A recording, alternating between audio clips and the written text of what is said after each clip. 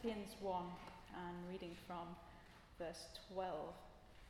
Now I want you to know, brothers and sisters, that what has happened to me has actually served to advance the gospel. As a result, it has become clear throughout the whole palace guard and to everyone else that I am in chains for Christ. And because of my chains, most of the brothers and sisters have become confident in the Lord and dare all the more to proclaim the gospel without fear. It is true that some preach Christ out of envy and rivalry, but others out of goodwill. The latter do so out of love, knowing that I am put here for the defence of the gospel. The former preach Christ out of selfish ambition, not sincerely, supposing that they can stir up trouble for me while I am in chains. But what does it matter? The important thing is that in every way, whether from false motives or true, Christ is preached, and because of this I rejoice. Yes, and I will continue to rejoice, for I know that through your prayers and God's provision of the Spirit of Jesus Christ, what has happened to me will turn out for my deliverance. I eagerly expect and hope that I will in no way be ashamed, but will have sufficient courage, so that now, as always, Christ will be exalted in my body, whether by life or by death. For to me, to live is Christ, and to die is gain.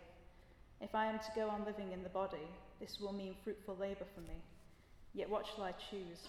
I do not know. I am torn between the two. I desire to depart and be with Christ, which is by far the better. But it is more necessary for you that I remain in the body. Convinced of this, I know that I will remain, and I will continue with all of you for your progress and joy in the faith, so that through my being with you again, your boasting in Christ Jesus will abound on account of me. Whatever happens, conduct yourselves in a manner worthy of the gospel of Christ. Then, whether I come and see you or only hear about you in my absence, I will know that you stand firm in the one Spirit, striving together as one for the faith of the gospel, without being frightened in any way by those who oppose you. This is a sign to them that they will be destroyed, but that you will be saved, and that by God. For it has been granted to you on behalf of Christ, not only to believe in him, but also to suffer for him, since you are going through the same struggle you saw I had, and now hear that I still have.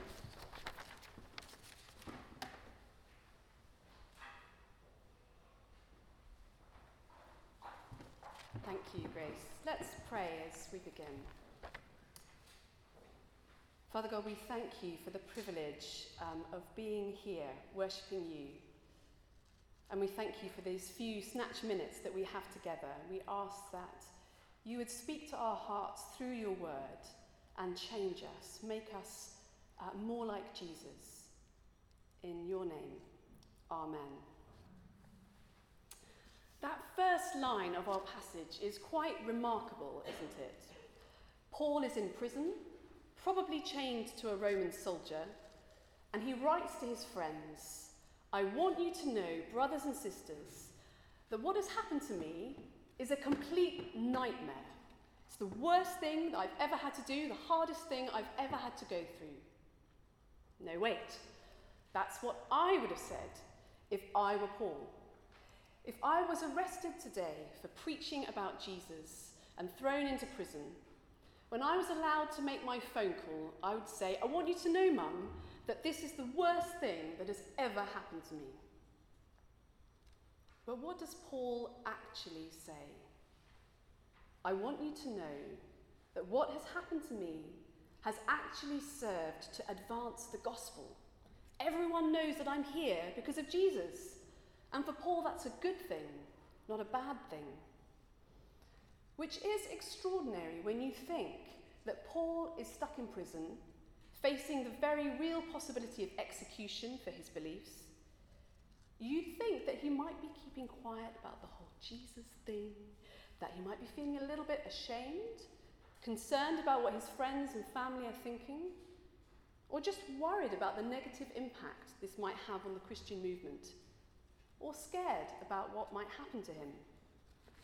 But we don't get any of that in this letter. In fact, it is impossible to find any evidence here of self-pity or fear. Instead, we find Paul overflowing with gratitude with love, with determination, with passion for Jesus Christ and for his fellow brothers and sisters, and for the opportunity he has to witness to those around him in prison. Paul wanted everyone to hear about Jesus, and we can see this in verses 12 to 13, where Paul is delighted that everyone in prison knows why he is there. They know that he has been arrested for speaking about Jesus, and his arrest has caused all sorts of people to think about Jesus who perhaps hadn't seriously considered him before.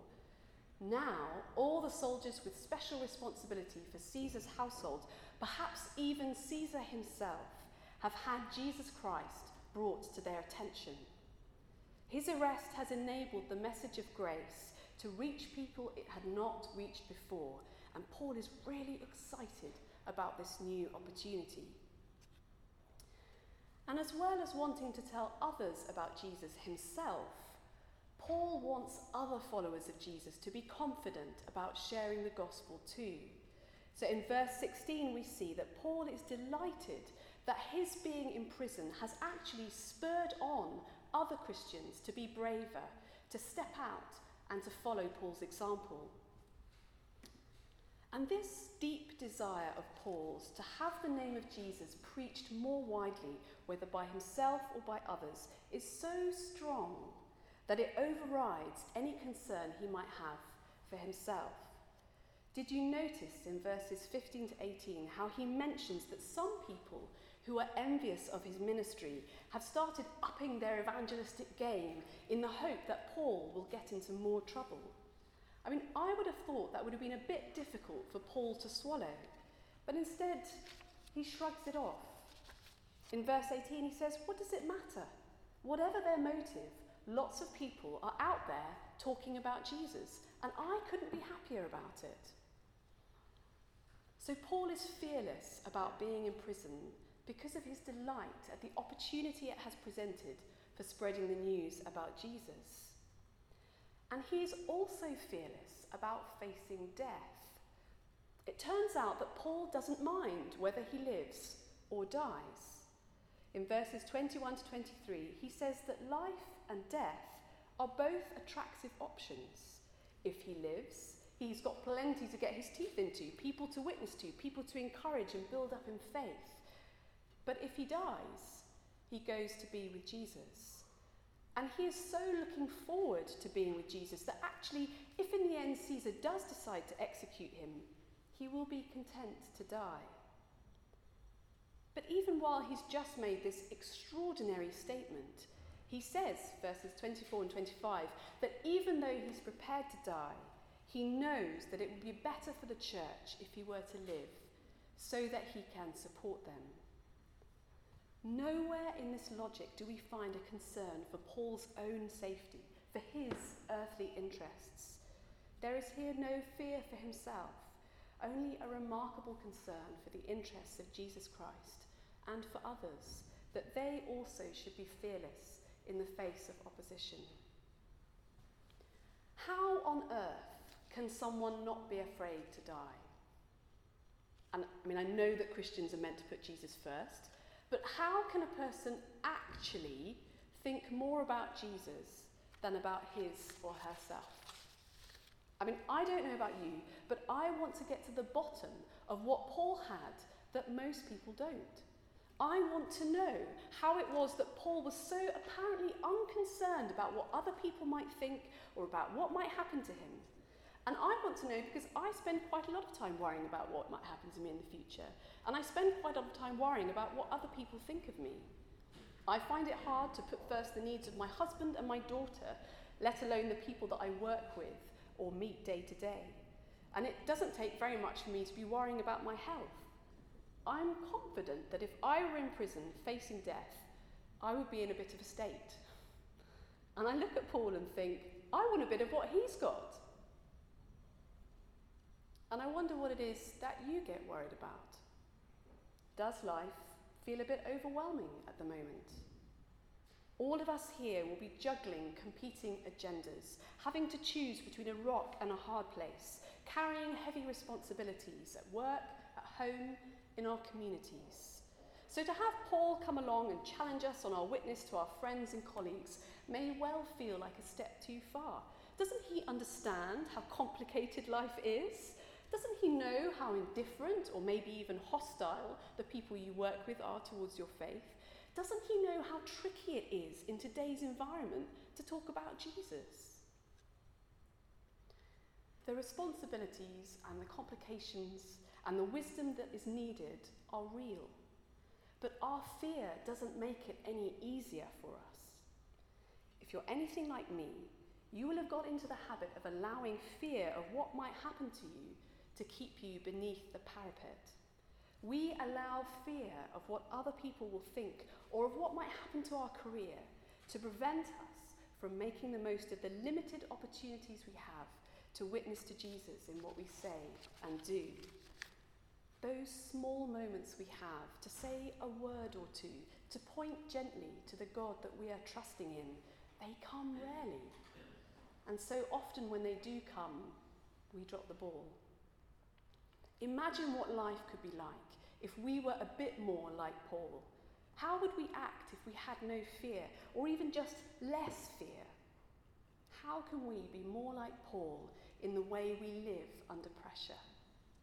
What is Paul's secret? Well, there is a golden thread that weaves throughout this letter and which leads us to the answer. And this golden thread is about Jesus Christ and the sacrificial love that Paul had discovered in him. In chapter 2 of this letter, Paul sets down a poem extolling the way in which Jesus left his divine glory, his perfect life with God, and entered into the mess and suffering of human experience. Paul describes how Jesus willingly chose to die so that you and I might find freedom from our sin and friendship with God. And Paul knew that he did not deserve to find this freedom and this friendship. As we learn in the book of Acts, Paul had been very much opposed to Jesus and the church. He had had Christians imprisoned and executed, in fact. So when he actually met Jesus and realised his mistake, he was blown away that Jesus would reach out to him and forgive him. This sacrificial love that Jesus had shown Paul had transformed his worldview. It had completely changed the way he thought about himself and others. All of us will have at least one person in our life for whom we would be prepared to suffer. We are prepared to be inconvenienced and to go out of our way for them. We are prepared to put up a lot to help them. And we do that because we love them. Paul was prepared to go through prison and even death because he loved Jesus. And he was prepared to forego comfort and success because he loved his fellow Christians.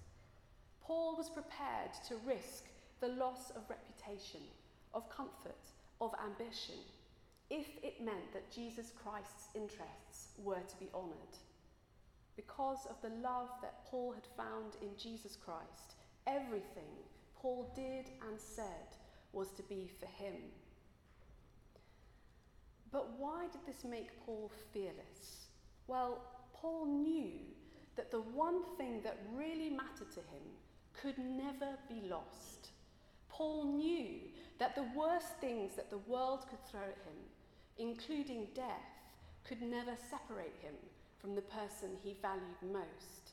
And so he was able to stand and resist the temptation to stop following Jesus without fear of those who opposed him, because they could take nothing from him that he was not prepared to lose. And within this worldview, loss can mean opportunity for the gospel. For Paul, entering prison meant that he got to meet a whole load of new people who hadn't yet heard about Jesus. More than this, within this worldview, the loss of self-interest does not mean destruction of the self. We think that if we cannot have our desires and ambitions fulfilled, life will not be worth living.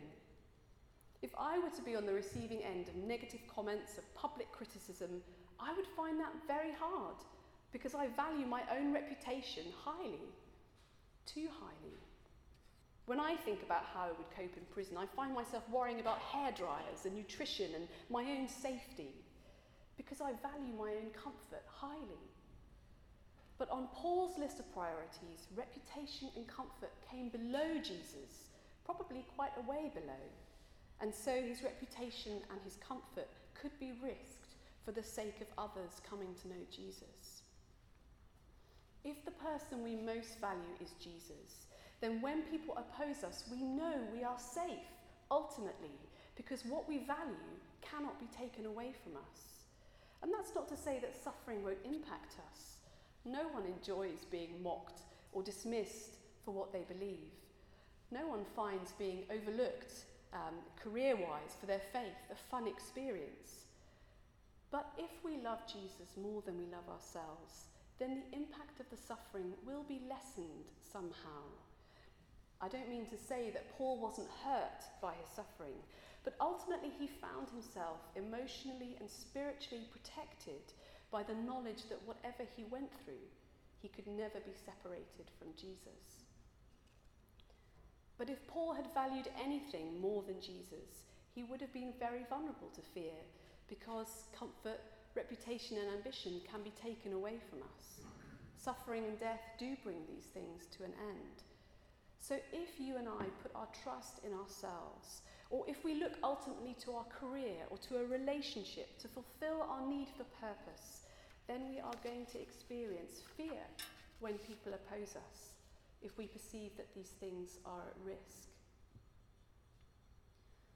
And so, if we want to learn how not to give way to fear, if we want to learn how to react with wisdom and grace when challenges come our way, the answer is to make Jesus our highest goal, our deepest desire, the foundation on which we stand.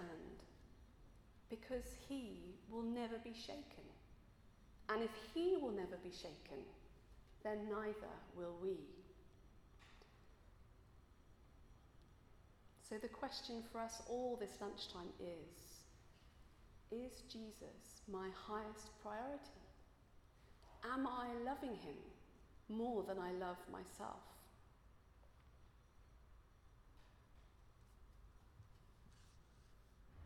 If you would not call yourself a Christian here today, then let me encourage you strongly to seriously consider these questions for yourself. As far as we know, Paul never left prison and was executed in Rome under Julius Caesar. Did Paul make the right call? And if you would call yourself a Christian, then you will know how easy it is to allow the worries of this life to change our perspective, to move Jesus down our list of priorities. Let me encourage you, as I encourage myself, to consider Paul's example. Is Jesus your highest priority today? The decision to love Jesus is more than ourselves, is not something that we can find within ourselves or create ourselves. That is why we see in verse 9 that Paul is constantly praying for his brothers and sisters that God's love would overflow in their hearts to enable them to live for Christ. I know that I need to pray this for myself, to ask the Spirit to change my heart, to give me a deeper love for Jesus, so that I will be fearless in my pursuit of his interests. Let me pray for us now. Lord Jesus, we thank you for the sacrificial love that you have shown towards us. And we acknowledge our own inability to honour and love you as you call us to do. You know how we put ourselves before you and before others. And we ask for your forgiveness. We ask also for the help of your Spirit to understand more deeply, not just in our heads but in our hearts, the significance of your love, to receive and acknowledge you as our first love, our highest priority. And may the security that we find in your love free us from fear and give us courage in the face of opposition, courage to be faithful to you. Amen.